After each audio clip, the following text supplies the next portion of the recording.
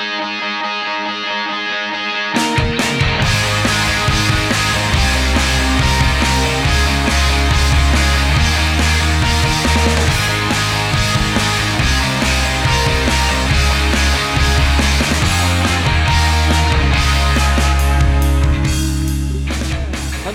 and welcome to Roto Brits, the UK fantasy baseball podcast. I'm your host, Peter Pratt, and joining me, of course, my co-host, Ryan Owen. Ryan, how are we doing? Yeah, delightful, my friend Peter. I'll tell you, on a week when royalty has dominated the headlines, I can tell you that my teams are all off to a royal start with the addition of Jose Ramirez. I have him everywhere. And he is my king. He is rocking this year. He's going 30-30. Put it down. I hate to burst your balloon on that one. I've just seen a tweet about him actually saying he's hurt his groin. No, you're actually lying. You're lying. Move on. I am. You're not getting me on that. I know. I tried to get you on Xander's shoulder a few days ago as well, didn't I? But anyway. Well, that one's actually true, isn't it? That one was true. You're right. That was. I wasn't lying that time. I was lying this time, though. So, Ryan, this is our relievers preview. So this is going to be fun. And of course, we couldn't do this alone. We didn't do it alone last year, and we're not going to do it alone this year either. So, Bob Blown Save Bamba is no more. He's old news. And off the back of effectively a new UK fantasy baseball podcast popping up in the market, fabulous Johnny Gould of Channel 5 royalty, let's say, has got his new show rolling. We thought that is it. The Roto Brits are bringing out heavy hitters. Heavy hitters, the big guns are here. Join us today. It's Darius Austin from Bat Flips and Nerds fame, various other avenues. But Darius, how are we doing, buddy? I'm doing good. It's a pleasure to be here on UK's #1 fantasy baseball podcast. Oh, butter us up. I hope the check's in the post, Pete. Oh, boy. That is, I'm going to cue the sound effects there. The guns, the sirens going off. Shots fired. Love it. And you're not wrong, though. You are not wrong. I've checked the ratings and you're correct. So that's a good start. Love to hear it. Yeah. Awesome. Darius, listen, great to have you on. We're in a couple of leagues together as well. And you always, I think, when I say always, I'm pretty certain it's always, you're always ahead of me in the standings. So it's good to have someone on that knows what they're talking about, which is good. To be fair, I think the UK Invitational League was probably my worst league last year, actually, but I might still have been ahead of you. So I don't possible. remember. It's possible. It's possible. But let's give the listeners an intro to you. They'll know you anyway from Bat Flips. You've been a big part of that from the start. So, but they'll know you from that. But let's get into the fantasy stuff and give them an intro. So a couple of quick fire questions. We've asked these to all of the guests this year. So nothing different. Start off, favorite fantasy format? I think I still go with the regular old 5x5 roto. I play in a lot of leagues. Some leagues are really weird. But I like the standard 5x5. I think it's a good blend of, adjusting for skill, but there's a bit of luck in there. You don't want it to just be, purely war-based league or anything. So yeah, I'll stick with that. But I do play in some really weird leagues. Well, just going into that, what's the weirdest league you play in then? Or what's the weirdest scoring, I guess, category you have? Well, people who have listened to Bat Flips and Nerds might know that I'm a bit into relievers and particularly obscure relievers. So I play in a games finished without a save league, which basically rewards relievers for pitching in those pointless mop-up situations at the end of games. Just the guys who are called upon to close out the game when basically nothing is on the line. They're down by 7 or, they're winning by 5 or, basically there's no leverage at all. It's just to find those guys at the back of the bullpen. And it's you have to really find that narrow gap between not so bad they're going to get booted off the roster, but not good enough to ever go and get any saves. Wow. So yeah, that's pretty obscure. But it's only it's like a draft and hold 5-round league. We don't actually do in-season management. So it's not a big time investment. No. That sounds fun though. I mean, thing is though, you really get into, this is why it's perfect that you've joined this this episode in particular, because you've got to really get into that, right? The guys that are going to stay on a roster that aren't going to be absolutely terrible, but aren't good enough to get any saves. They're just... You really learn a lot about a bullpen when you try and work out who like the 6th best guy is. Yeah, absolutely. Love it. Love it. Anyway, so Roto standard guy. Ryan had thumbs up as well. No, I know no one can see this, but he did. And I know that Ryan likes that one too. Who are you taking most 101 overall this year? When or if you've had the decision to make first overall? I have not had the pleasure. I don't know if I will. I think I might have 2 more drafts that potentially I could have the chance. So it hasn't happened.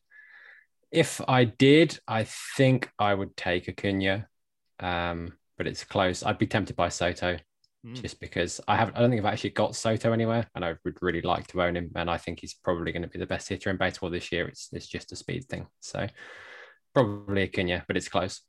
Yep. Cool. I think that's been the consensus. Those are the 2 names I think that have most appeared in the past few weeks on that one. Biggest bust in 2021. I know bust is a loose term, but for you, top 30 guy that you think will bust out the hardest. Top 30 guy. Oh, no, it doesn't have to be. No. Don't let me lead you. You define it as you wish. Yeah, I mean, one guy who I like actually, and I think he's a fun player, but Teoscar Hernandez, I think, is not going to live up to the draft cost this year. Way too streaky a player, doesn't make enough contact.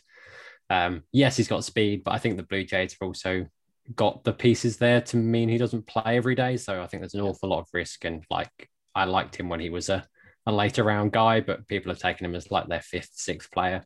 It's way too much risk for me. Yeah. So he's up there. Trying to think who else if there's a higher one. I'm a bit dubious on the Kyle Tucker thing. I don't think he's done it yet. Okay. And I think there's a lot of like the prospect hype going into it. And yeah, people are kind of drafting him based on that. And I don't think he's ever actually shown the skills. Not that he's a bad player, but he's being drafted like an elite player. Yeah. And I think there's a lot of projection going on there. Well, I was going to ask you another question next, but I'll flick to this one, which was, have you ever listened to Roto Brits before? Which is how we typically end it. But all I'm going to say is, did you listen to last week's episode of Roto Brits, the part 1 of the Outfielder preview? Because there was some Kyle Tucker talk in there. I haven't actually got through it. I've listened to the first bit. I was actually going to ask Ryan if his kids have found out yet that he doesn't read anything apart from fantasy baseball. So the last full episode I listened to was Rudy's. Unfortunately, I haven't listened to all of the Outfield preview yet. Oh well, there's a treat. That's your question there. for me, is it? There's I think that the cleverer ones have an inkling. They figured it out. Yeah. All right, cool. Final one. It's the best one. Favorite Marlins player 2021 from a fantasy perspective. I think I'm going to go Sandy. Ooh. I've drafted him TGFBI. I think there's a lot of potential there. I think he's one of the best volume bets outside of like the top guys. I think there's a lot of uncertainty over innings with many of these players, and I don't really have that concern with him. And I think there's a little bit more to come as well. I think the Arsenal is good enough that you can strike out more than he has been to date. So, yeah, give me Sandy Alcantara. Love it. Love it, Darius. What a call. And you're right on the volume. Sandy rocked up to his opening press conference of the year and said, I'm going to throw 200 innings this year. So there's your volume bet. Ticked. Awesome. So, I'm relievers. so glad that we got that Marlins talk out. I'm so glad, because that's what I had quite a lot of private emails, actually, just like listeners saying to me, look, if you do anything, please will you increase the amount of Marlins talk on your Roto Brits podcast? Everyone wants it. I know. Everyone wants to hear it, right? Just give them what they want, Pete. Just give them what they want. I mean, there you go. If they ask, we will provide. So just imagining Pete on all his burner email accounts now. Firing off. Exactly. Yeah, a few Marlins burners there for sure. Right. Relievers. This is going to be fun. Ryan, I'm going to let you set the table on this one. Are you excited to be talking about relievers this week? No, I'm excited. It's funny when you talk about relievers. The question is, how do you approach that, isn't it, really? So it's like, do you value job security? And do you have any sense of how confident you feel about it when you put a ranking on job security? Because there's loads of places that try and do that. And if you look at RotoWire, it'll different to Razzball, and it'll be different to Fangraphs or wherever else you go and have a look. Do you try and do that in your own head? Do you actually look at the bullpens and sort of think, right, who are the top 3 or 4 guys, and are they secure because there isn't much competition, or are they secure because they've got like a long-standing pedigree? So there's job security, but for me, one of the important things as well is swinging strike rate and the ability to miss bats and to do that regularly. Like if you're going to be like for me, a top end like closer, or even a setup man that's getting close to sort of saying, I want the job, where someone's a bit shaky, you have to have usually very good swinging strike rate and be someone that has that ability. So I'm constantly looking for relievers that have really one or both of those things, an extreme ability to miss bats, or a job security that I feel very confident in.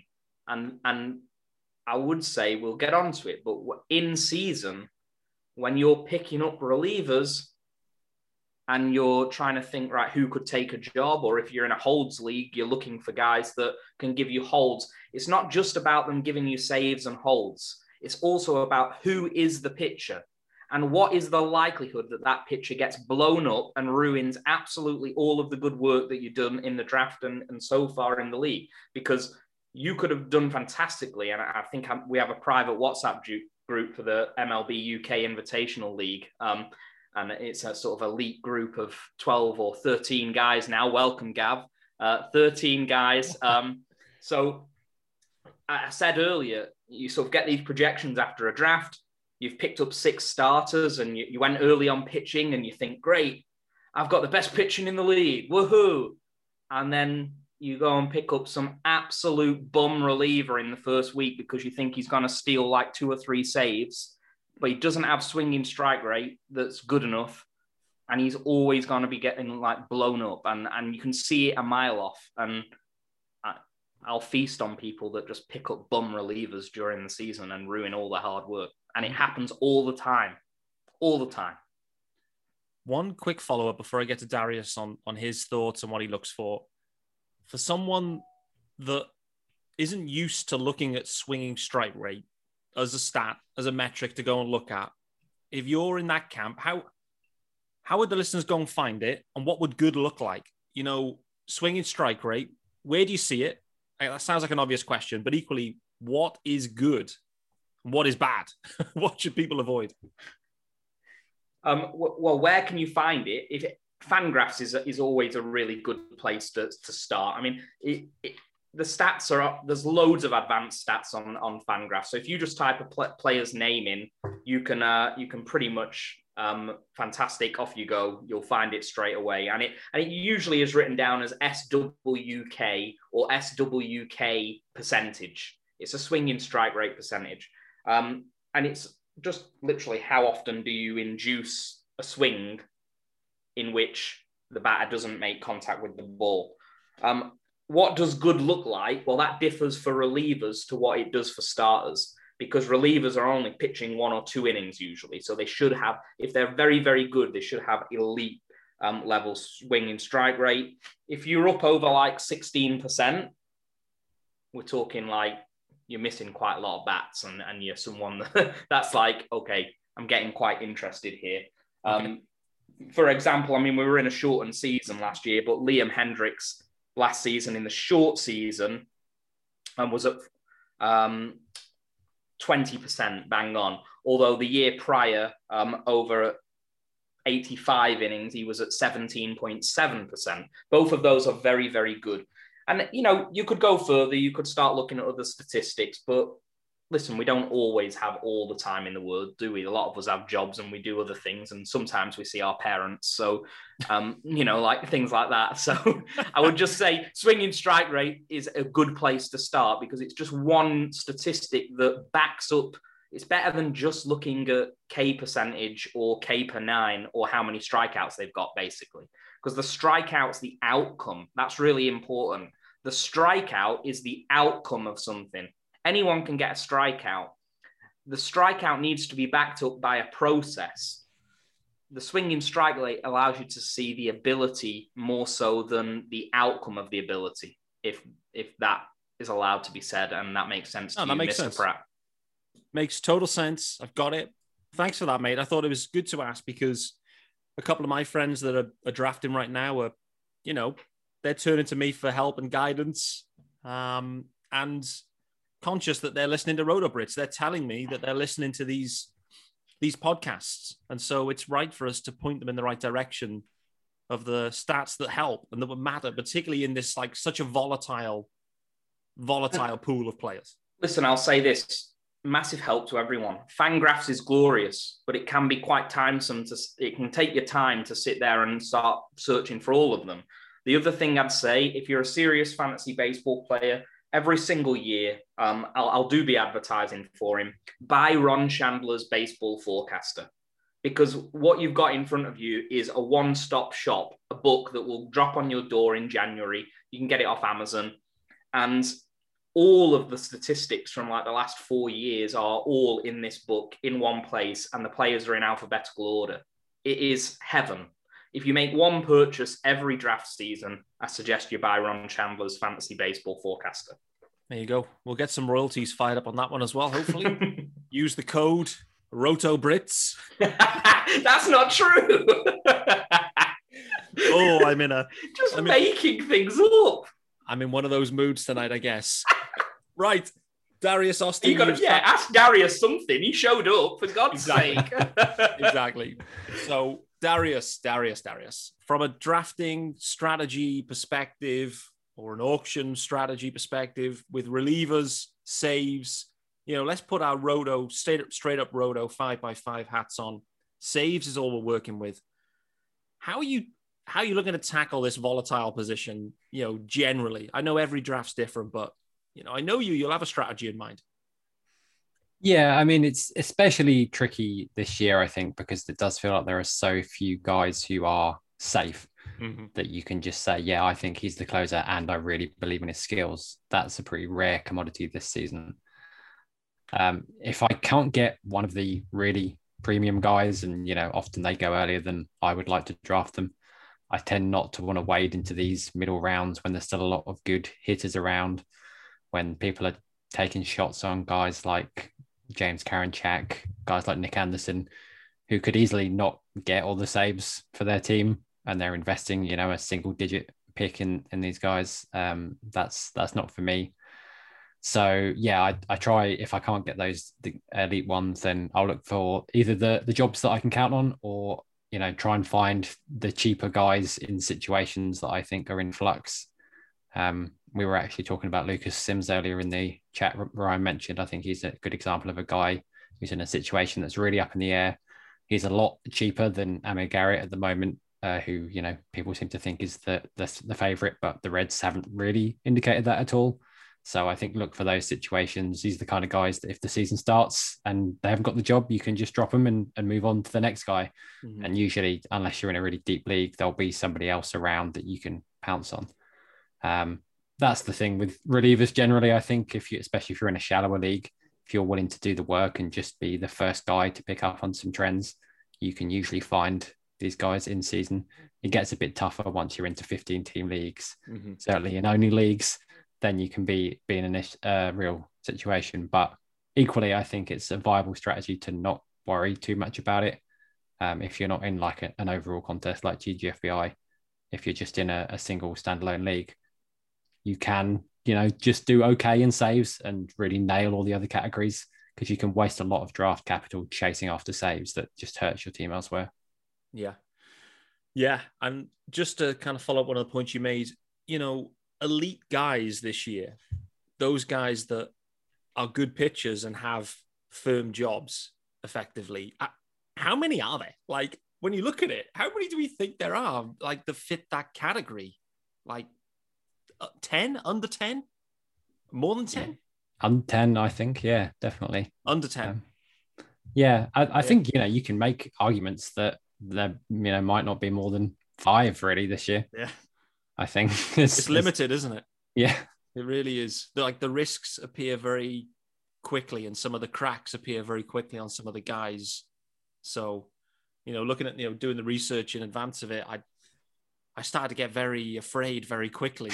And like you said, you're picking up guys that are in, 8th round, 10th round, 12th round, and you're thinking, oh boy, like, these guys may not have a job in 2 months at all. Like, it's possible. And equally, they're not that good a pitcher either anymore. So yeah, interesting. I'm just Ryan, I haven't done this all year, but I'm bringing it back just for one episode. It's the Peter Pratt pop quiz that you were so fond of last year. If you recall. I loved this. Yeah, this was brilliant. Yeah, please go ahead. So I'm bringing it back just for one episode, I promise. I'll throw it out to you guys. Who was the save? Ryan, to you first. Who was the save leader in 2020? You know this, right? You know it. I don't know. You haven't got a clue, have you? I don't have a clue. I don't know. Kirby Yates. All right, no, hold on. Did he get hurt? I don't know. Right. Darius, save leader in 2020. I'm just guessing. We're just guessing. We are just guessing. Who actually stayed healthy? I'll say Hendricks because I know he was the closer all year, but I don't think he is. He was close, I think. But Brad Hand was the save leader in 2020. 16 saves. Conscious it was a shortened season, though, guys. How many guys had 10 or more saves across the entire season? Ryan? What do you think? 10 or more saves. Shortened season. Oh, I don't know, mate. 8. Darius? 10. Oh, probably less than 8. Was that 10, Darius? I said 10, yeah. Yeah, on the money there, buddy. 10. 10 guys had 10 or more. Okay. This is the emphasis point. Who was the save leader in 2019, Ryan? Oh, Aroldis Chapman, mate. You got it right last year. Oh, did I? Do you remember, Darius? 2019 save leader. Do I remember Ryan getting it right last year? Yeah. No, I don't. This must be riveting for the listeners. Hold on. There's a point. Looking out names. There's a point. Anyway, there's a point. Kirby Yates. Kirby. Oh, he's already said it. Yeah, Kirby Yates. Wow. You said him earlier too. Kirby Yates, 41 saves in 2019. How many? That just proves, mate, that I don't care about the shortened season because I just assumed that was last year. Like, I just skipped over that silly season where Miami did quite okay. Carry on. This is it. How many saves in 2020 for Kirby Yates? 2. 2 saves for Kirby Yates in 2020. Did he get hurt? He did get hurt, yeah. He did. See, if he's not on my team, I don't care. Like, literally, that's what happens. And then I'll figure that out. Like, obviously, I do care because when I look at him, I sort of think, oh, he had an injury or whatever. Was his injury bad? I haven't got him anywhere this year either. There's something about that. I don't know. I don't really. He's going to close in Toronto, isn't he? But everyone keeps telling me that everyone's going to like hit everything out of that park. Like, I'm like, not really sure that I want this aging closer. Then really, like, not entirely convinced. How old is he? It's like 50, isn't he? Like, he's been around for ages. Hey, listen, I asked the questions here. I asked the questions. Let's go. I think he's about as old as me, so yeah. So there we go. The point, it was an antiquated one, but the point I was making was, or an elongated one. Like, the volatility is just insane. These dudes, 40 saves down to 2, albeit shortened season, but still the save leader was 16. He had 2. He got hurt, change of scenery. We go again. Anyway, enough of that. We know it's a volatile position. We know there's not many elite guys. We know the elite guys are expensive. Let's get into some of these elite guys and work out, some of these top guys. Let's work out which ones are worthwhile And then probably what we'll do is get into some jobs specifically where we see some of them shuffling and who are the guys to kind of look out for. So right up the top of the tree, guys, it's a clear tier of two guys based on ADP anyway. Josh Hader, Liam Hendriks. Ryan, come to you first, buddy. Josh Hader, number 1 overall reliever at the moment. I would say a bang average 2020 by his standards. Is he still the best reliever in the game for you? I think what Hader gives you that perhaps Hendriks and some of the others don't is a little bit of distance in his outings. Like, he's not necessarily coming in for one inning. He's a very, very good reliever. He does miss bats. He's a lefty as well, so they sort of bring him in at opportune moments when they feel like there's a good opportunity for him to just dominate. I'm not too concerned about last season, if I'm honest. Yes, it was up and down, but there was one particularly bad outing that really hurt his statistics in a short season, if I do recall. Josh Hader, for me, I took him in the 5th round of TGFBI. I actually took him as my first pitcher in the draft. So he is the ace of my staff. That's about 80 innings pitched. And I'm quite happy with that, to be honest. So, yeah, I don't really have any concerns, and I like the guy. Oh, boy, that is a new one. Josh Hader is my ace of the staff. Well, it got so desperate that I thought, do I really want to sort of take like Carlos Carrasco here or whoever was there? And I thought, nah, I'll just take a closer and I'll have the saves with it. Thanks very much. Yeah, I like it. I like it. Darius, what about you for Josh Hader? Is there a moment in time where you're happy to take Hader, 5th round, 50th, 55th overall? Yeah, I think that's reasonable. I actually think we don't really know what's happening with the ball, but Hader gives up a lot of fly balls, and I think hitters have taken to just thinking, I'm just going to try and hit a home run against this guy because that's basically the only chance we've got to score. And he has given up, a few too many home runs recently. But if the ball is deader, I think it's really going to favour guys like Hader, who's like well over 50% fly ball rate for his career. Yeah. So I actually potentially like that development for him. And yeah, if we're talking about swinging strike rate, nobody's got a higher swinging strike rate than Josh Hader over the last few years. So skills are elite. Only thing I wonder about is whether they will be a bit creative and, not necessarily use him in the 9th all the time if Devin Williams is healthy and pitching like he did last year. But, it's a very minor quibble, and Hader's going to give you such elite ratios and strikeouts anyway that I think, if he did end up getting 25 saves, it wouldn't actually kill you. Trade candidate as well, perhaps? I suppose potentially, yeah. He's still with the Brewers for a while, but yeah, I don't really see it. I think they're not the kind of team that likes to tear it all down and just go again. So I think unless they got a really great offer and they were just totally out of it by mid-season, I don't think he'd get traded. Yeah.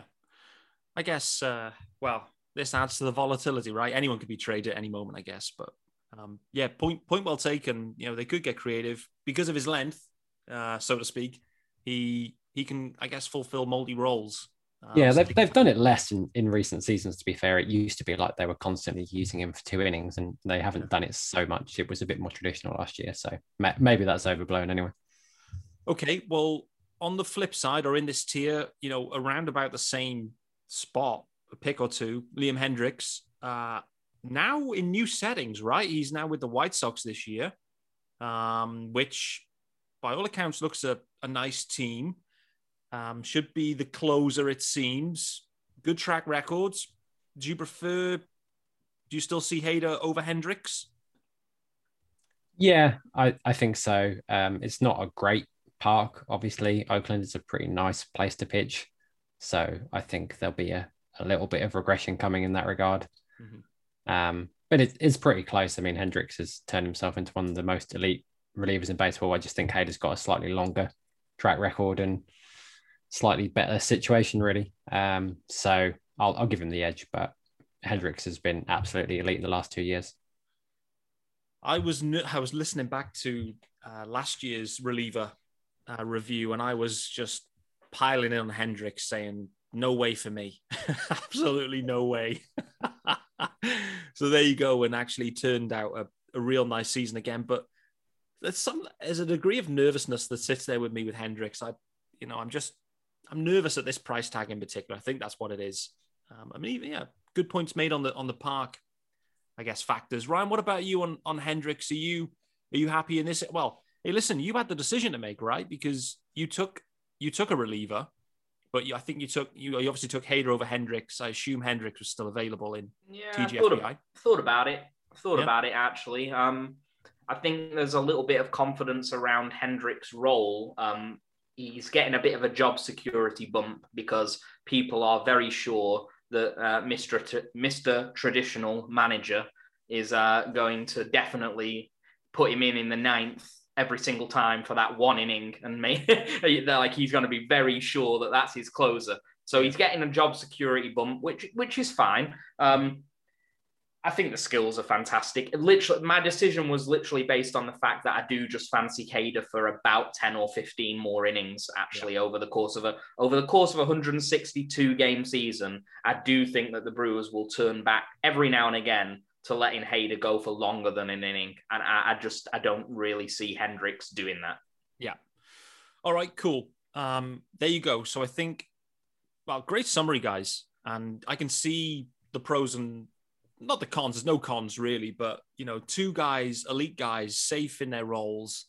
I think Hader just gets the innings, maybe bump, but there could be some flexibility there in his role. Let's go down a tier, I would say. I mean, unless there's anyone else you think is in that absolute elite tier. Is anyone I've missed there that you have right up there?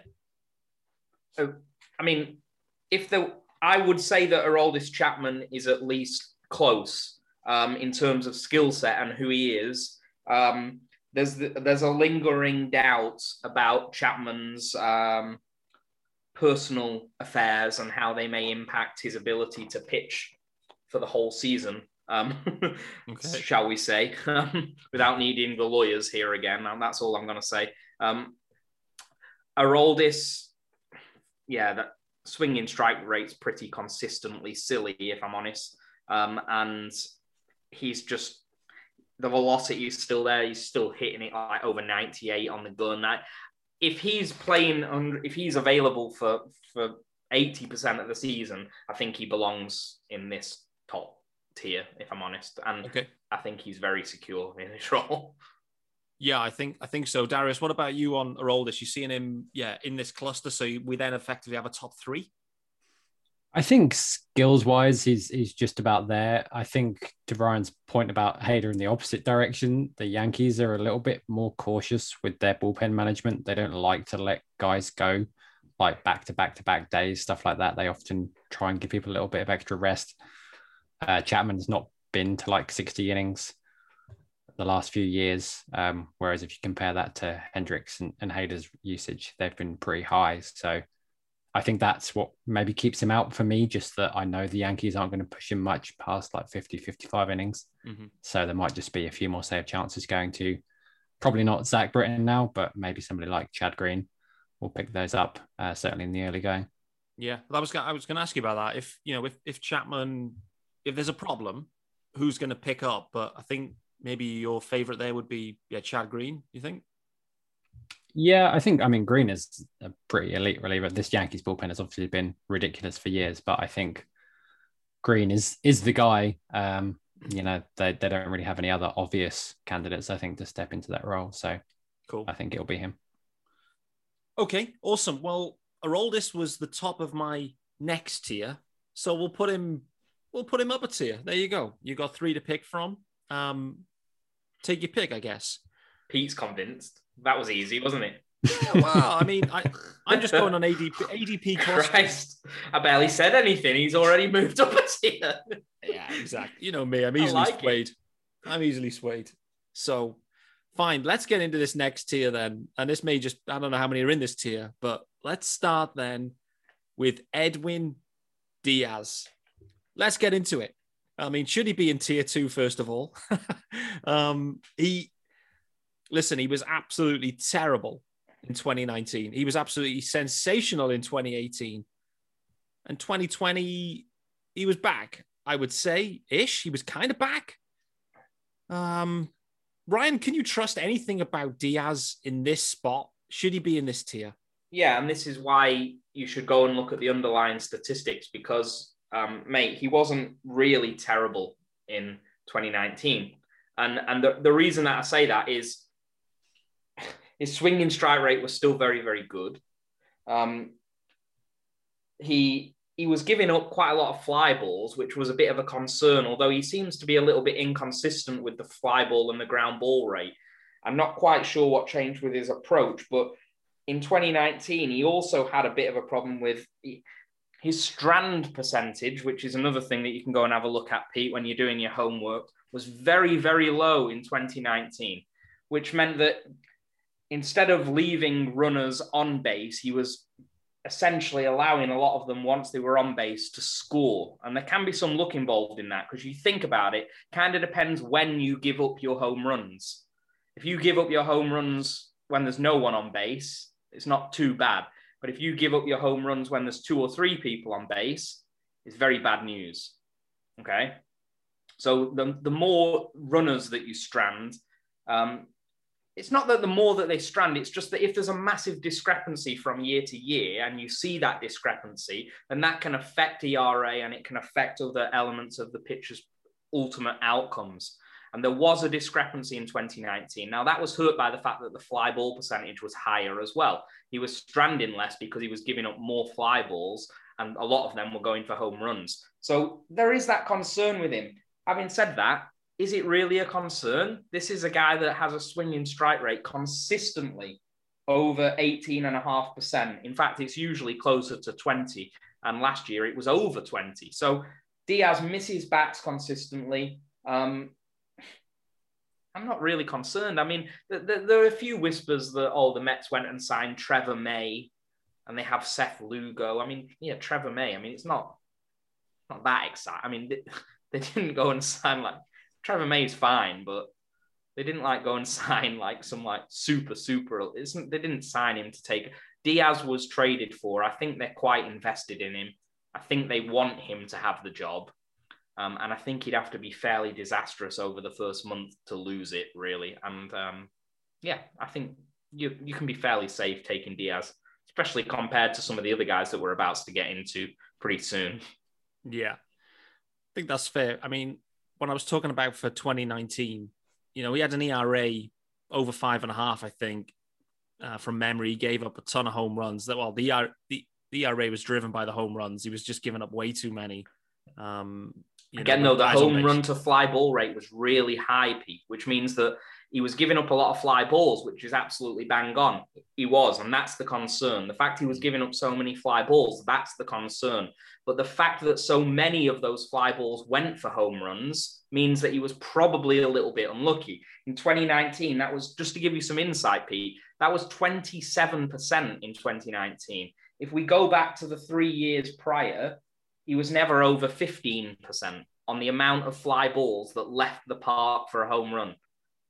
That means that he wasn't just suddenly an awful pitcher. There was some elements of, I'm a bit worried that you're giving up so many fly balls, mate, calm yourself down. Mm-hmm. But there was also an element of, this guy's just had a pretty unlucky season. I mean, you do what you want, but I'd be fine taking Diaz where he's going.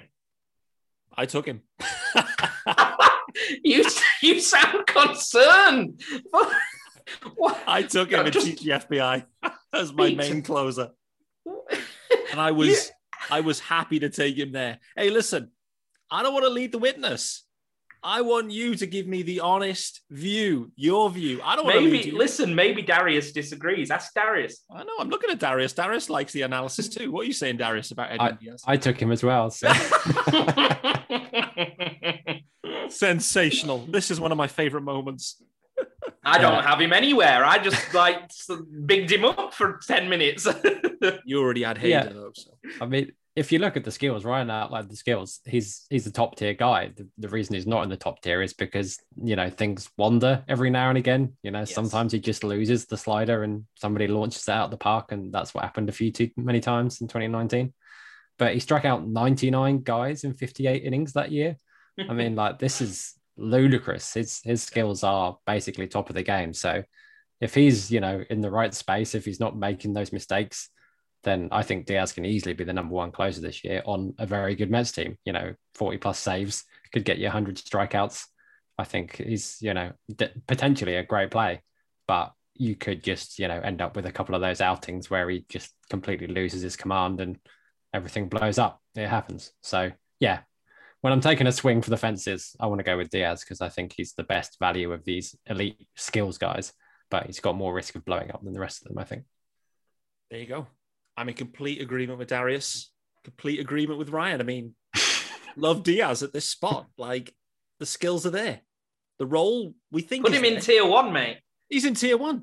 In tier 1. You might just bump him up. That's it, it's done. He's going to end up with a 25 closers in tier 1 by the end of this. Four-man tier 1. Right, number 5. Let's see if we can get this dude in tier 1. Iglesias. Change of scenery for this dude. He's now with the Angels. No idea what the Angels do with their bullpen. Darius, you're the West Coast specialist, mate, so I'm going to lean on you here. What the hell do the Angels do with their pen? Is Iglesias gonna be the guy? I mean, he's being drafted like he is, so my assumption is yes, but yeah, that's part of why he's ended up here. He's very safe here. There isn't really an obvious alternative. The Angels had some interesting breakouts last year. Guys like Mike Myers had a really nice season, but there is no other closer in this bullpen. And I don't think there's any doubt at all that Iglesias has got the job. Okay. And he's one of the longest tenured closers on this board at this point. So yeah, safe role, decent park, some nice strikeout numbers, not quite got the skills of the guys above him, but yep. I think, that's why he's ended up here in 5th, because he's got that combination of good skills and a job that look pretty safe. So is he tier 1B? Is it tier 1B then? He's almost there. Just not quite. He hasn't quite got the skills though, right? I think that's the one difference. Yeah, I think this is definitely tier 2. He's a cut below those other guys for me. All right, tier 2 is here. For the sake of speed of this pod, we'll go to the next guy who now sits in tier 2. So number 2 in tier 2 is Karinchak, who, I'll come to you, Ryan, on this one. He's had one career save thus far. So he's never done it before in terms of closing games other than one time.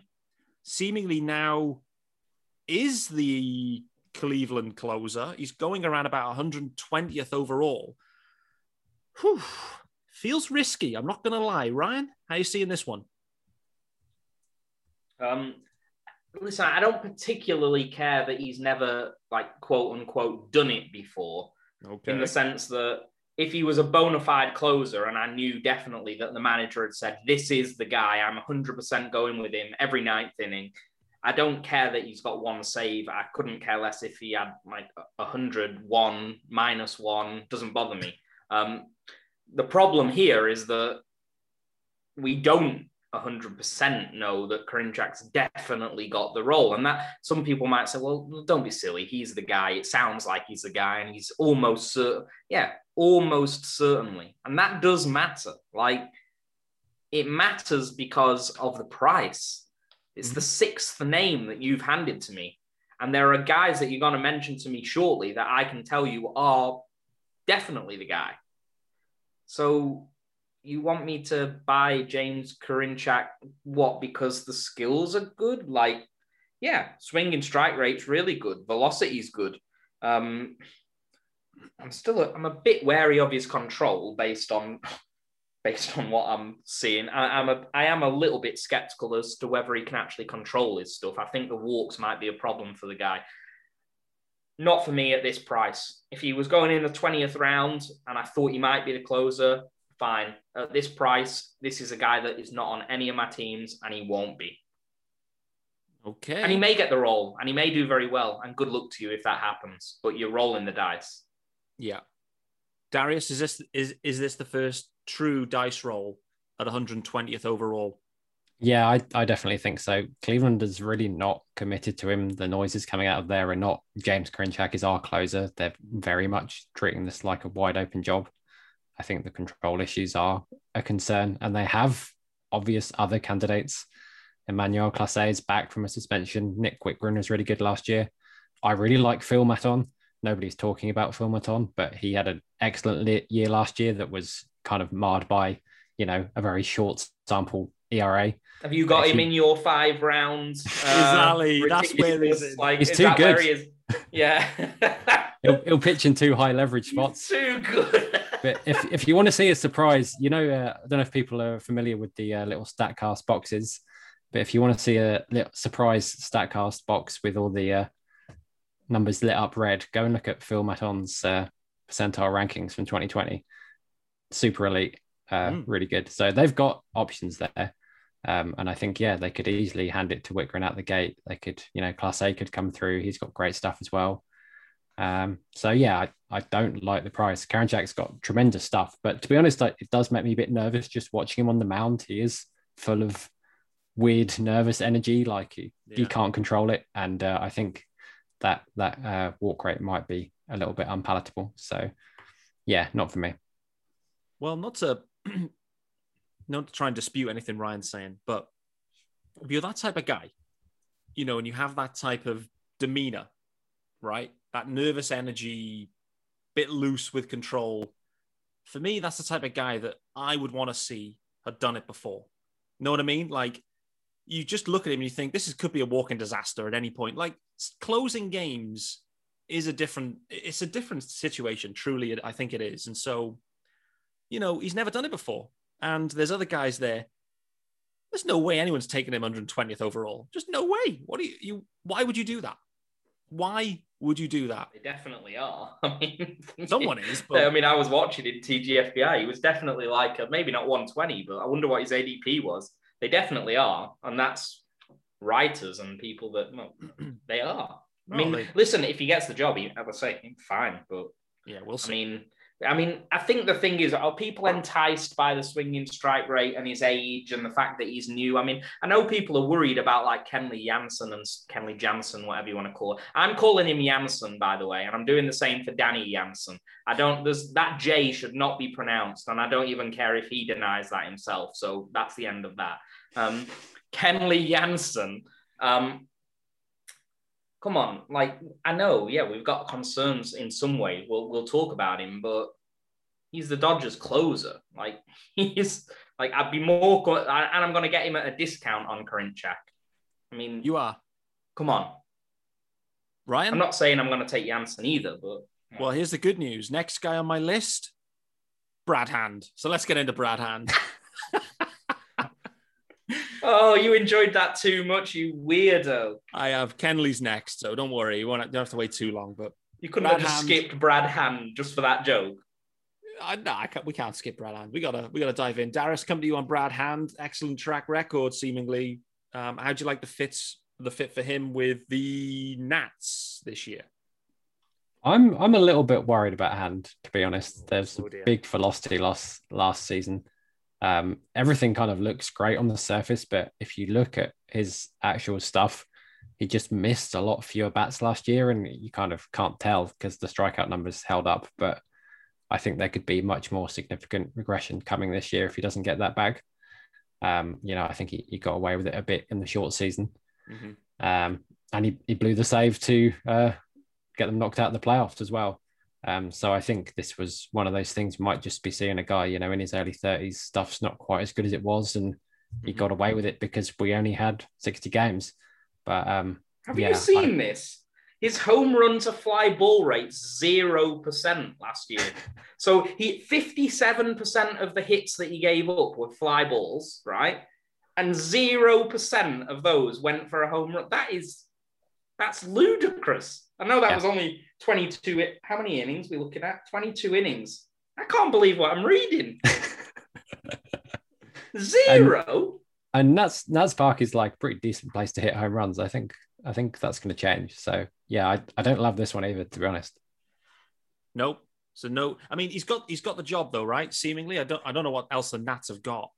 Daniel Hudson's there. I kind of like Tanner Rainey. I think that Tanner Rainey's a decent late round flyer. Other thing is Hand's a lefty, obviously. If they want to play the matchups there, might actually end up that they don't use him in the 9th. And I think Rainey is a guy who's got really good swing and miss stuff. So if he's healthy, ready to start the year, I'd keep an eye on him.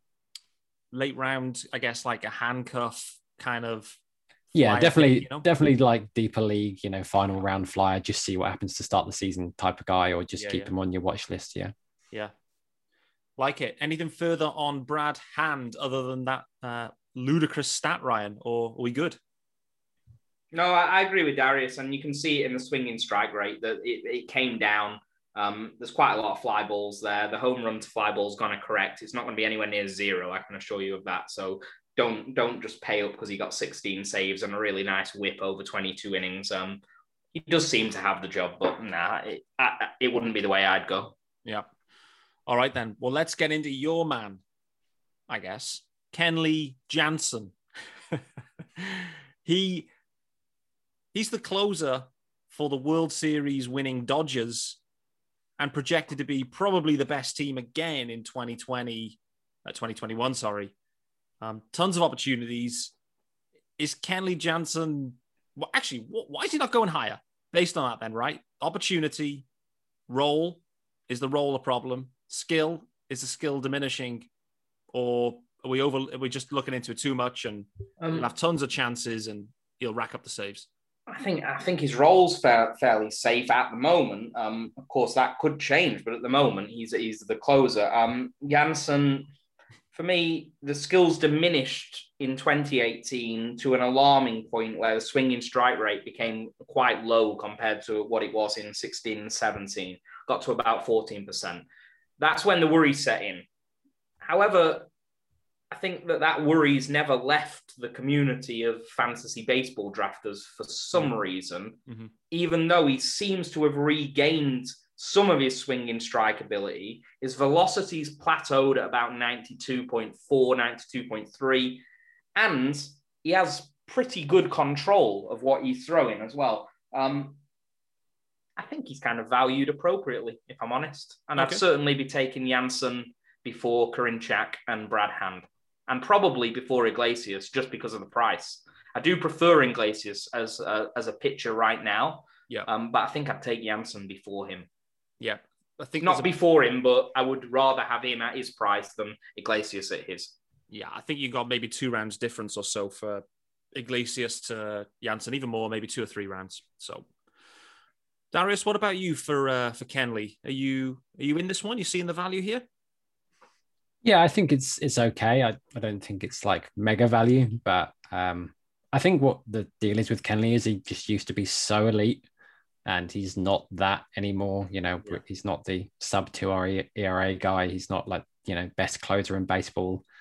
I don't think that makes him a bad closer. And I don't think the Dodgers have got like this ridiculous option behind him. I know like Treinen had a bounce back.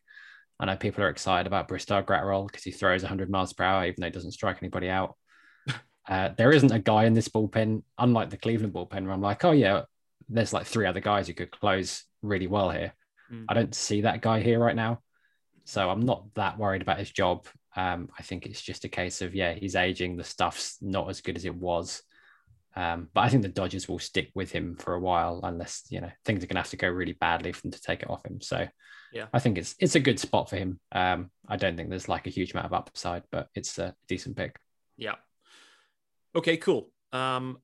Sticking with you then, Darius. Talk me through Ryan Pressly. Looks to be quite settled in the role as well for the Astros now. Ozuna's out of town. Pressly looks like the guy. Still a good team, the Astros. So, could be a nice little pick here, perhaps. What's your sense on him? Yeah, I really like Pressly. He's really reinvented himself. He kind of did so with the Twins and then got traded to Houston and he's kind of taken it from there. I don't see any threat at all to him in this bullpen. There's nobody who's going to be a closer over Pressly. He did the job very well last year, did the job for them in the playoffs.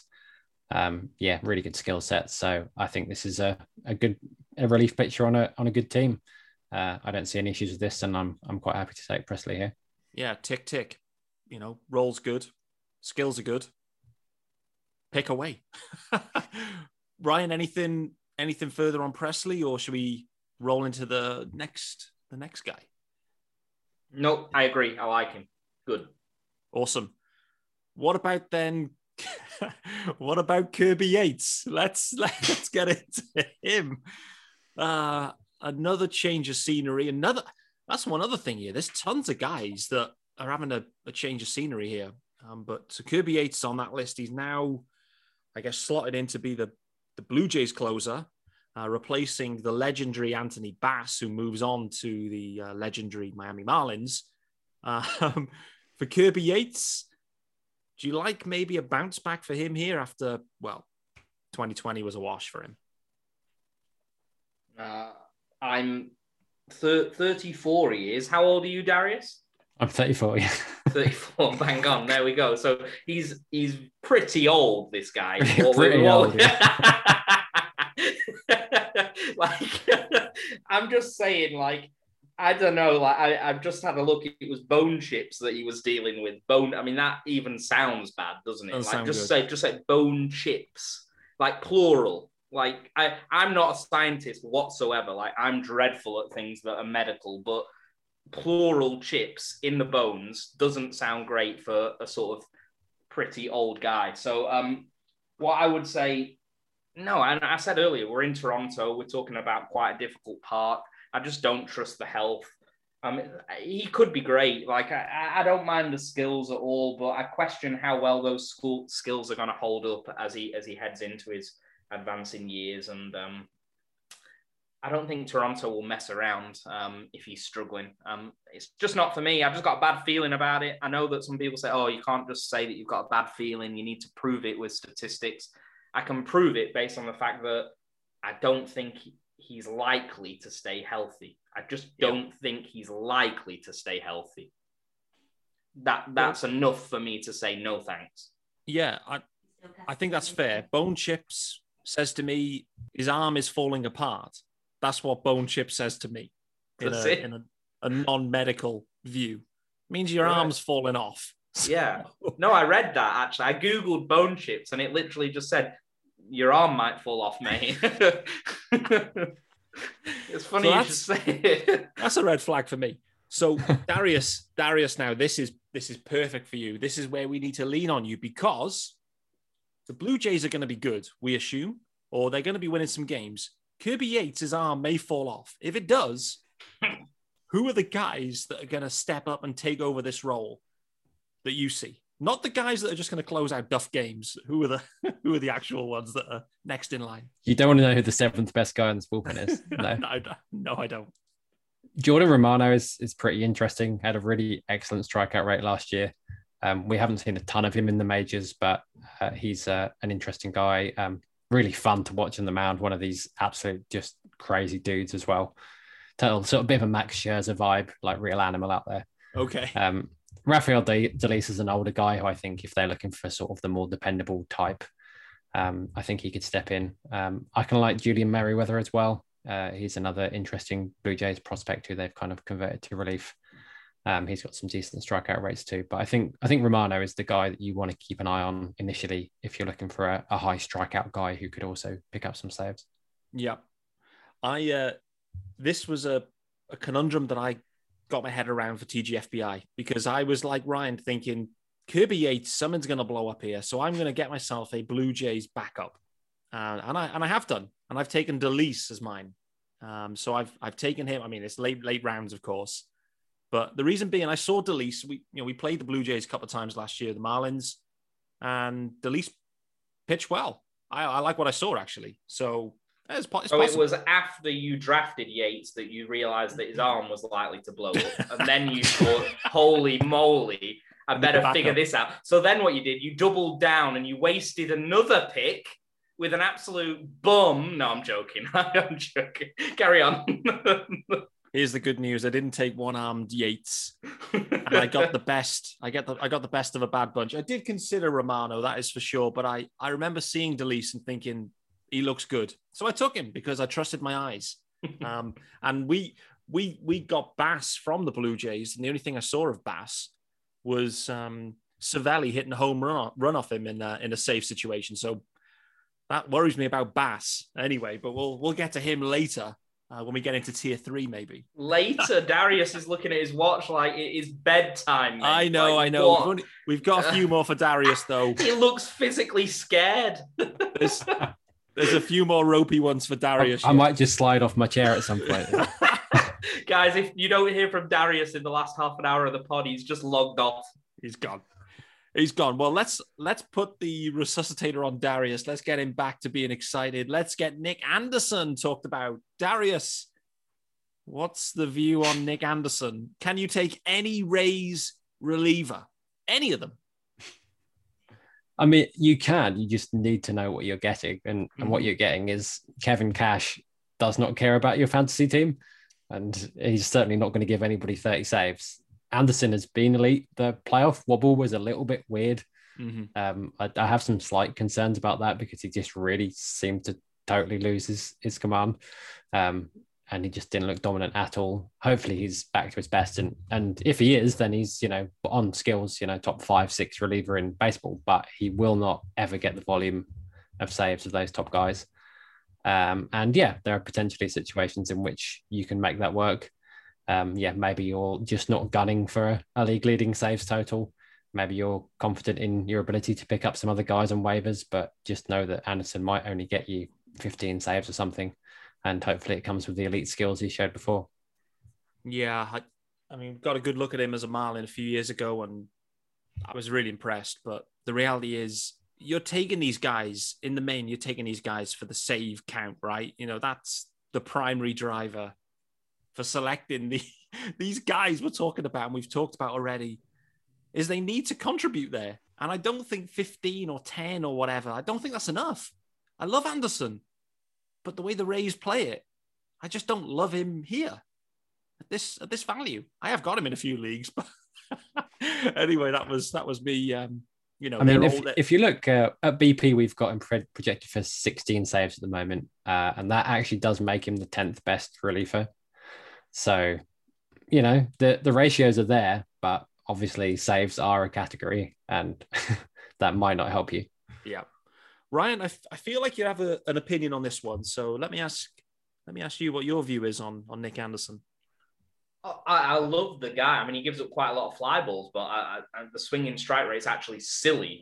And it has been for each of the seasons that he's been doing this stuff. So I love the guy. That does provide him with a level of safety, regardless of how many saves he gets, as Darius says. What I would say is, you might as well just chill out and take Diego Castillo in the last round of your drafts because he's pretty damn good himself.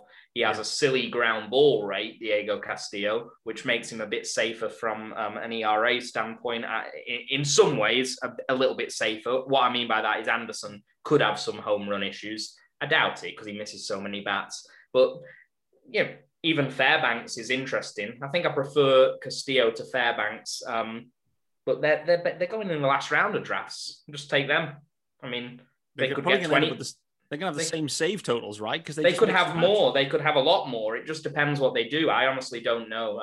I doubt I'll be taking Anderson at his price. Yeah. Fair enough. Okay. Taylor Rogers. Ryan Owen, give me on a scale of 1 to 10 how nervous you would be taking Taylor Rogers, 160th overall. Taylor Rogers. Not to be confused with, is there a Tyler Rogers as well? Is he a Giant? We have a Tyler Rogers in the Giants. Yeah, he's a submarine pitcher. So you're talking to me about Minnesota's Taylor Rogers. Twins. Is that correct? That is correct. Twins, Taylor Rogers. Can you tell by my who the hell is this guy? Who is Taylor Rogers? It's just not. No, I do know who he is. I'm not. He's shit. I don't think he's shit. But he's not for me. I don't think his swinging strike rate's anywhere near where I'd like it to be. So he might do 9K per 9 and strike out a guy an inning, but it's not going to be at the sort of level that I want it to be for a sort of trustworthy reliever. Velocity's fine. Doesn't necessarily have the job. It sounds like Colome, maybe the guy that. Colome, which makes me want to sing a very obscure Fleetwood Mac song, actually. Every time I hear his name, I just start singing like Lindsey Buckingham, and I'm like, stop that. My finger is hovering over the mute button for you here. It really is, just in Hello, case. May. No, seriously, I'm looking at Colome. I may like him more now than previously. I still have some whip issues. I'm a bit concerned about his control, but he does miss bats. I don't want any part of this. I don't know. I doubt I'll be going anywhere near this Minnesota malarkey. No thanks. Darius, anything for you on Taylor Rogers? I mean, this is a team managed by a guy who came from Tampa Bay. So guess what we've got? situation where they don't have a set closer. I think they'll match up. They did it last year. Mm-hmm. Sergio Romo was, coming in to close some games. I think they'll do exactly the same thing. If it's a righty heavy ninth, then you've got Colome in. If it's lefty, it's Taylor Rogers. I think that probably makes Rogers the worst bet for actual saves, to be honest. I expect his ratios will be better than Colome, but I think this is a situation that you don't really want any part of at this price. No, we don't. Let's get on to the next one. Darius, Trevor Rosenthal. Rosenthal? How do you say his surname? Rosenthal, I believe. There we go. Anyway, worst pitcher in 2019, I think. I think he was the worst pitcher in the entire MLB. He was absolutely rancid. He was terrible. But had a really good year last year in a shortened season. He's now with another guy on a new team. He's now with the A's, I guess effectively replacing Hendricks. He's already got a groin issue, seemingly. So there's that. Give me your trust factor in Trevor. I guess 7 out of 10. That's not bad. I think it's, they've clearly signed him to be the guy. They've made that pretty clear. Oakland's a great place to pitch. The issue with Rosenthal is he just has these spells where he completely loses his control and you'd never really know when they're going to turn up. So the whiffs will always be there. But yeah, if he walks 3-4 per 9, you're okay. He might walk 6. He might walk 10. Yeah. It could happen. It's happened to him before. It could happen again. So throws absolute gas. Don't worry about the strikeouts. But yeah, it is conceivable that there might just be a total wobble and like Jake Diekman will be in this role in 6 weeks' time. Yeah. So these guys, this 4, I'll put it to both of you now. I wanted to hear from you your ranked preference of these 4 dudes that we've just touched upon. So you got Taylor Rogers that we didn't like, seemingly. We've got Kirby Yates that we didn't like. We've got Nick Anderson and Trevor Rosenthal. So those 4 dudes. Ryan, what's your ranked order of preference? I would take Rosenthal before any of them, just because I think he actually has a job. Okay. Although that's probably quite close with Anderson, because Anderson's skill set as the best pitcher here, I think by quite a while, means that you could make the argument that it's Anderson between those two. And then Yates, and then who I don't even remember the other bum, Taylor Rogers. You're having nothing to do with these Twins dudes, right? No. Thinking about it, it might be Anderson before Rosenthal, just because of Rosenthal's injury issues and stuff. I'm not too keen on him in that regard. All right, so I've taken that as Nick Anderson, Rosenthal, Yates, and then Rogers. That's your 4. Just about. Yeah. Darius, how about you on this one? I think it's a bit context dependent for me. If I've already got a guy and that I trust, then I might take Anderson because I'm not so worried about getting the saves. Mm-hmm. If I need the saves, then give me Rosenthal first. Yeah. The last 2, I think, same order. I would take Yates over Rogers for sure. Awesome. Cool. Right.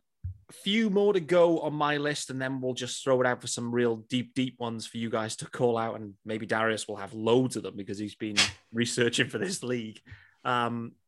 We've got, oh boy, this is the area of painful saves. This is, I think, what Ryan was going back to at the start, where it was, yes, saves will appear, but it could torpedo all of the other stats that you need. So, Craig Kimbrell and Matt Barnes. Let's start there with these 2 dudes, Kimbrell and Barnes.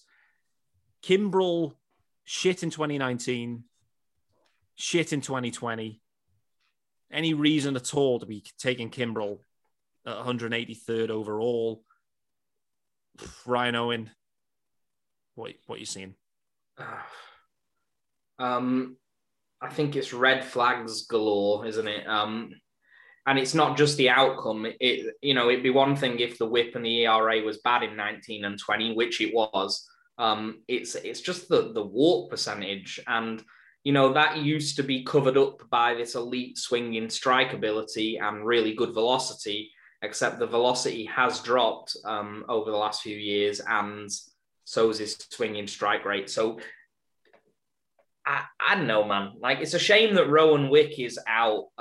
He's going to be out to start the season, because I would have liked Rowan Wick as a late sleeper to sort of take this job fairly early on. They do seem sort of they want Kimbrel to do it. They want to give him a really good shot. That could be the worst thing for fantasy teams, though. That could be like, that'll give you a reason to keep him in your lineup while he's getting blown up.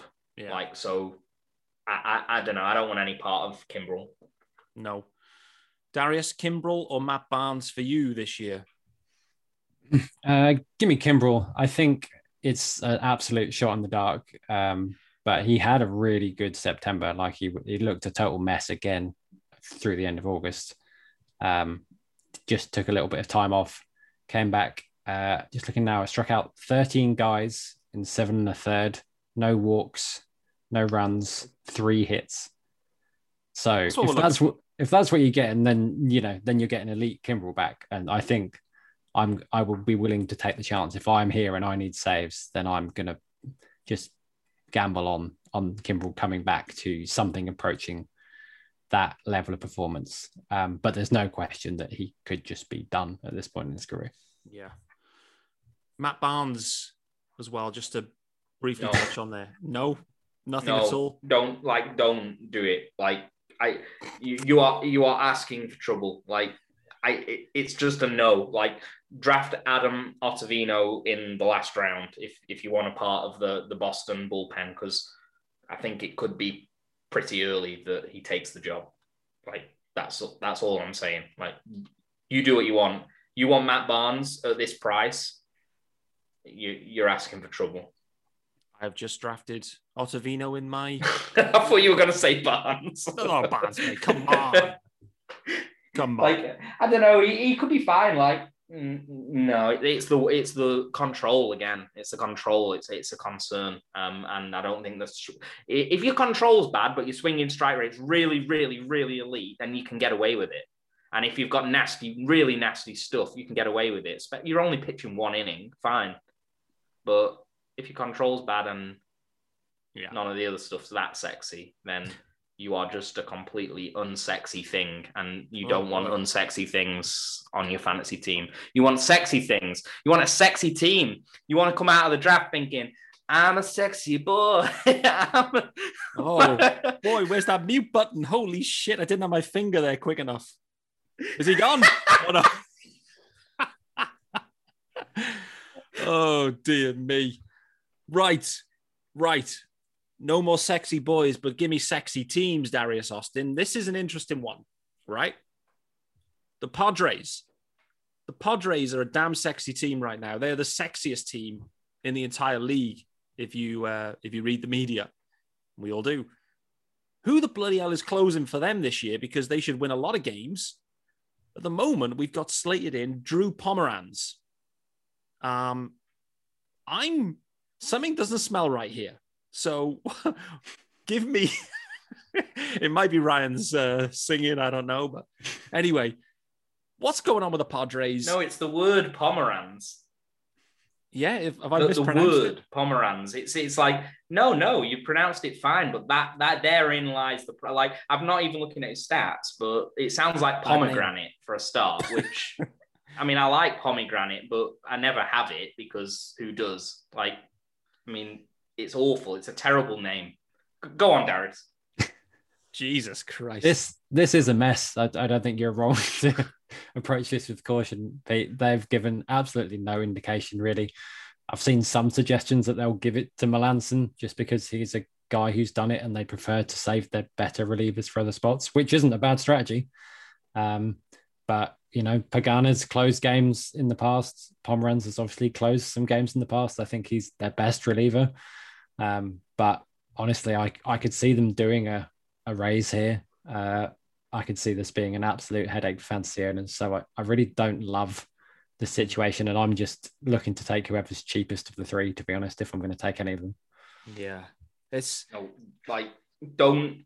Melanson, or however you want to say his name. No, that's he is the perfect example of someone, right? If he gets the job, he is like the perfect example of a guy that you shouldn't put on your fantasy team just because he's the closer. Like, there's no swinging strike rate. The walk rate's worse. His velocity's not great. Yeah, he gets a lot of ground balls, but the risking, he's the kind of guy that could have a really, really good season, but he hasn't had a whip lower than 1.28 since 2016. Like, this is terrible, man. This is a guy that could end up he could completely ruin everything that you're trying to do, and give you 10 saves for it. I wouldn't go anywhere near Mark Melanson unless I was absolutely desperate for saves. Desperate. I am loving this because, listen, I'm not giving much, input to this pod, but the one bit I wrote down here in my notes, and they're quite short, was Mark Melanson around about 300th overall, and this is my analysis and feedback. My favorite guy overall of any reliever. I think he gets the job, and I think he leads the league in saves. That was my sense for Melanson. You may be right, mate. You may be right. Shocking. Thing is about Melanson, mate. I don't know. It's just the thing. Go on.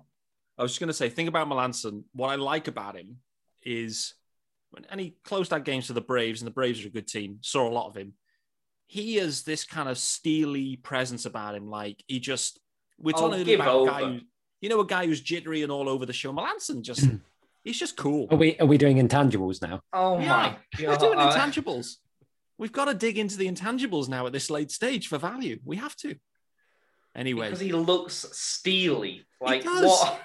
He looks to me like, your stats will look less than steely, mate. Once you've got him on your team, let me tell you, you'll be dreaming of the days that you left him where he was on the mound, looking cold as ice, because your team's going to be cold as ice. I'm bringing the microphone closer, and I'm going to repeat the statement. Favorite guy overall of any reliever. He gets the job and leads the league in saves. It's been said twice.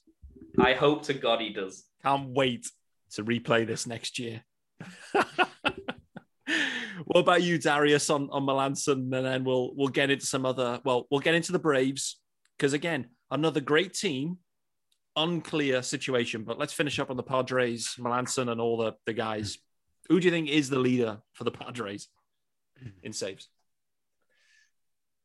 I'll still say Pomeranz because I think he's the best guy, but I'm not confident at all in that. I think Melanson could be fine, but yeah, it depends. Is that ERA 4?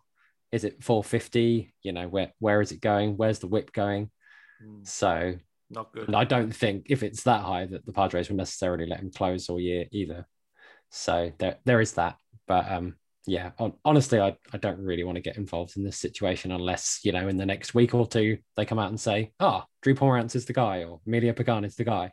And I don't think they're going to do it. Yeah. It's an intriguing one, though, because clearly there's going to be a lot of save opportunities, you'd assume, because they should win a lot of games. So one to monitor. Okay, let's get into the Braves, and then we've got some Phillies talk as well. And then if there's anyone else, we'll throw them out.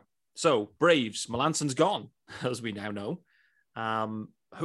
What's the situation looking like for the Braves, Ryan? Because there's a few guys knocking around. Will Smith, for example. Who's most likely to pick these up now? I think it's glorious that they've got Will Smith and the lead singer of Coldplay on their team. They love a vocalist, don't they? Yeah, Chris Martin, right? Darius has left, by the way. He's gone to bed. He's coming back. He gave me the 1 minute signal.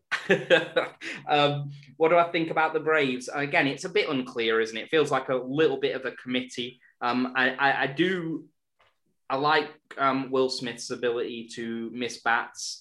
Although I'm quite keen on Chris Martin as well, actually.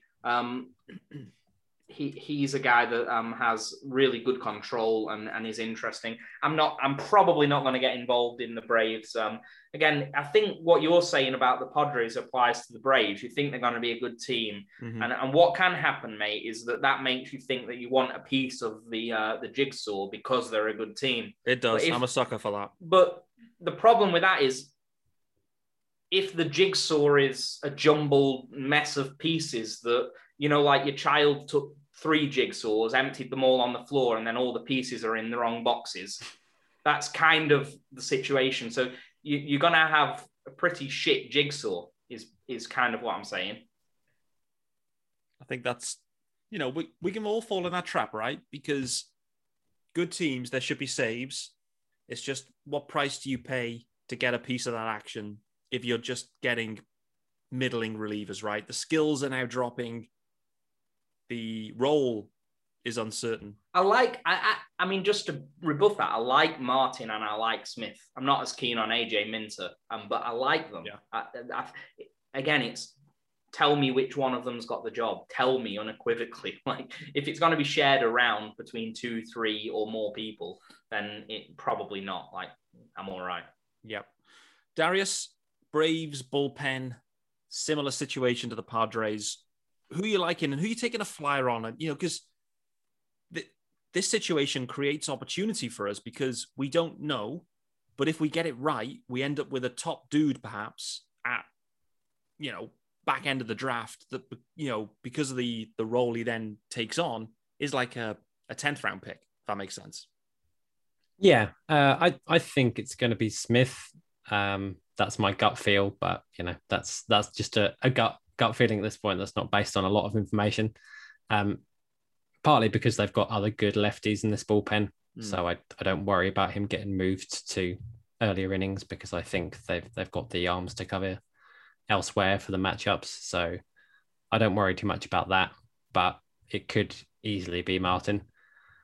Again, I think, whichever comes cheaper is a good bet, that if that's the choice, especially if one of them is several rounds cheaper, then I wouldn't mind just taking a shot on that. And yeah, you can just drop that guy if he doesn't get the job.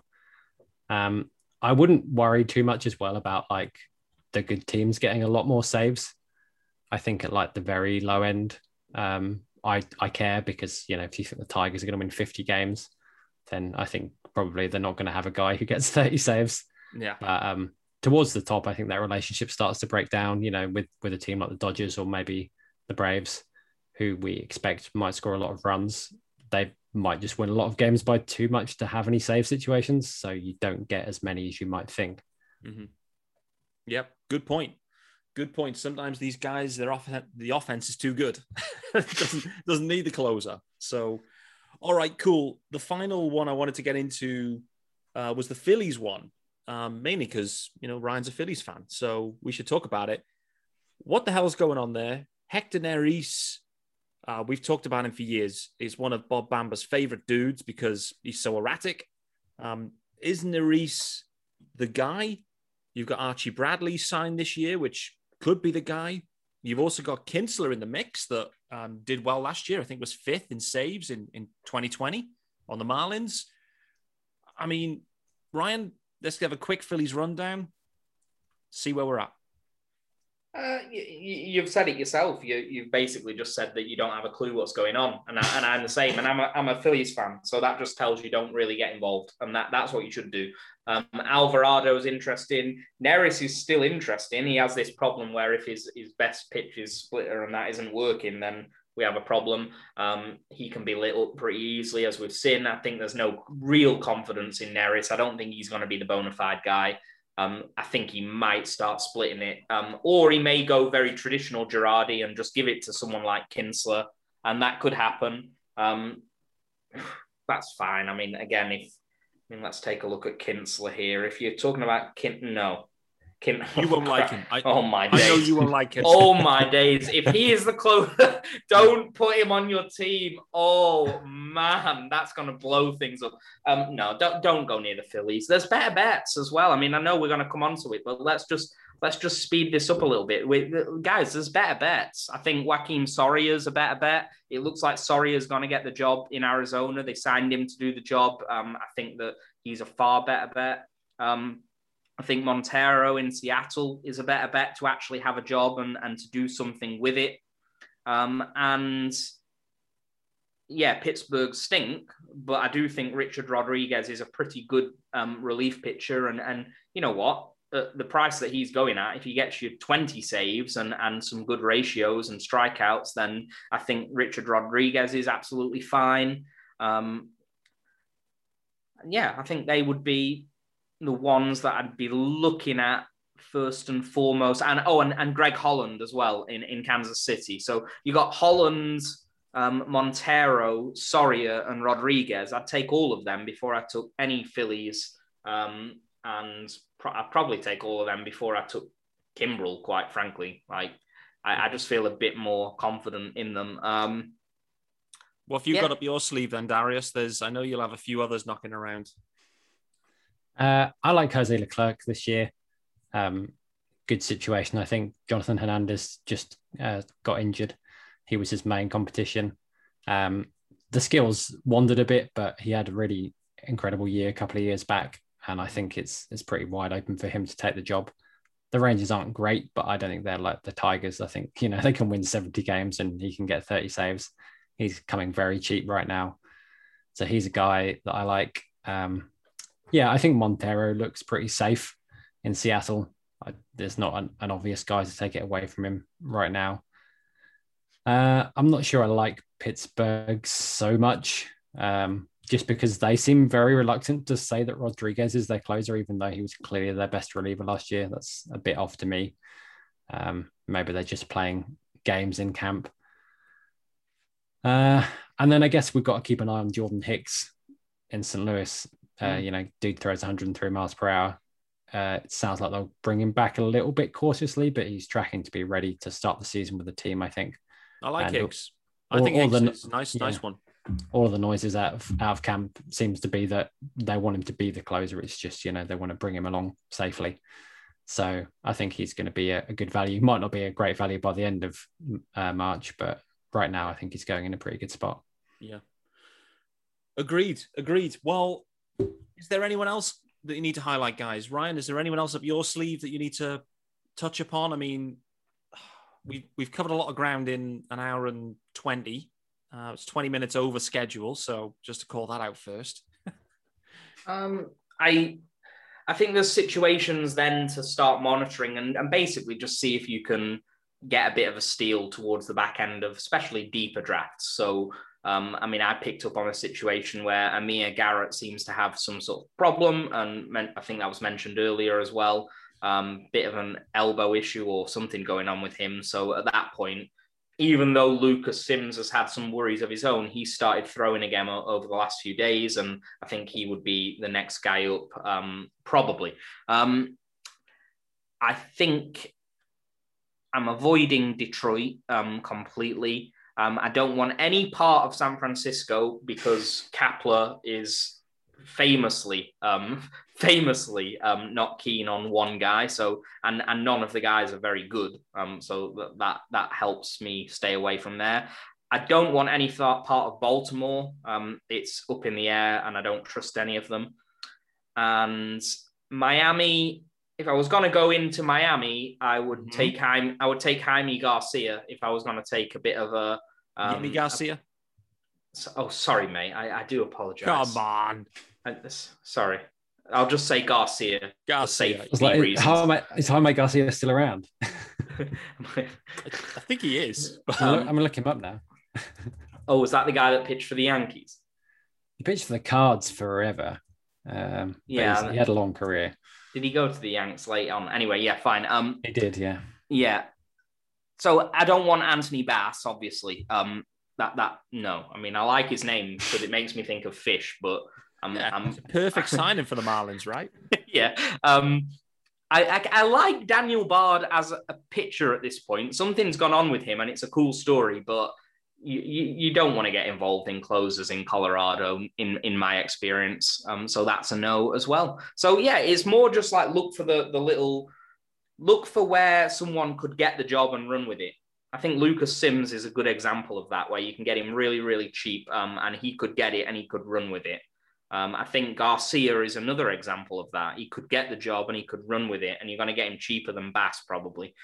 So that would be my advice. Stay away from the committees and look for jobs that are going to come. And remember, once the season starts, my advice for everyone who's playing fantasy, it's not the time to think, oh, great, I got 2 or 3 closes in the draft, and so my love affair with relievers is done. If you are in a league that does saves plus holds or has any sort of holds element, you need to start getting used to understanding that just getting holds is not good enough to be on your fantasy team. You have to get holds, but also be a good relief pitcher. And that means miss bats, miss lots of bats, and get the swinging strike rate, or be an elite control guy. I don't mind it if you've proven, and I'm pretty confident that you're definitely elite. But the best way to keep your whip low, what is whip? Walks plus hits per innings pitch. Well, the best way to avoid hits is to miss bats.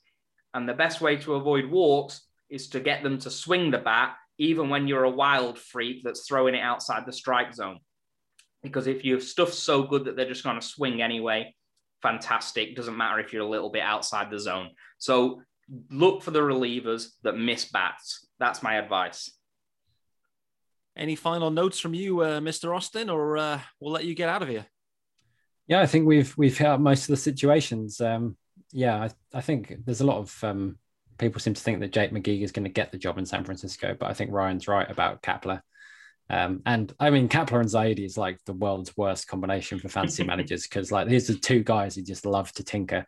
And just because you see the lineup one day, it's got absolutely no bearing on what it's going to be in it the next. So I would not trust anything. Even if he came out and got the first save, I wouldn't tell you with any confidence he was going to get the second one. So I'll pass on that. I mentioned my guys, Phil Maton and Tanner Rainey earlier as a couple of deeper guys you could look at. Interesting holds candidates, certainly. Josh Stomont in Kansas City is a guy who, again, throws absolute gas. If Holland did stumble, I'd be kind of interested if he can ever find the strike zone. But yeah, I think Ryan covered the main stuff really. And yeah, those first few weeks are really key. People are taking that off after your draft, just being like, I've got my closers. I'm not going to pay attention to waivers or what's happening in the bullpens. And you see a guy sneaking into the late innings who you didn't expect. Easy time to pick somebody up on the cheap and get those saves that you didn't get in the draft. Happens every year, doesn't it? Every year, someone just appears that wasn't expected. You pick him up. Next thing is he's top 5 in the league in saves or holds or whatever. It happens every year. There will be someone top 10 that won't be drafted because we don't know. This time last year, almost nobody knew who Devin Williams was. And, he was basically the best reliever in the league last year. This happens with relievers. It does. The volatility, right? Just to round up on the Marlins piece that Ryan is rolling his eyes at now. Anthony Bass had the biggest hype promo video I've ever seen when he signed with the Marlins. It was huge. So that says to me, Bass is inked in the closer role for now, based on hype videos. And listen, Donnie, there will be no committee in Miami. That's for sure. Like there will be a guy. Don Mattingly has a guy. So he does seem quite traditional, and I'm not trying to be offensive. That is fine. Seriously, he seems to be a guy that prefers to roll with the traditional sense of the innings. It's like the opposite of Kapler in some ways. That's the thing.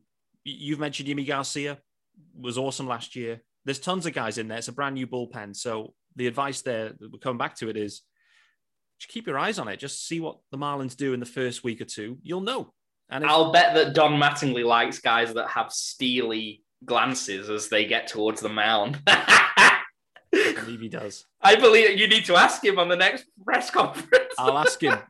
Does the glance matter? Does the glance matter, mate?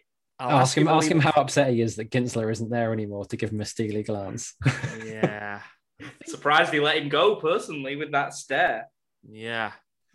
Disappointing, that one. Hope Kinsler, I hope he does well in Philadelphia, but I will ask him. I will report back on my findings there on Mattingly, but to call it out with Miami, there will be no committee. So get the guy. If it isn't Bass, then pick up the other one. If it's someone that you haven't thought of, like a Dylan Floro or Curtis. I can guarantee no one sat around thinking about the Marlins bullpen, No. oh, have you ever? I was dreaming about Dylan Floro.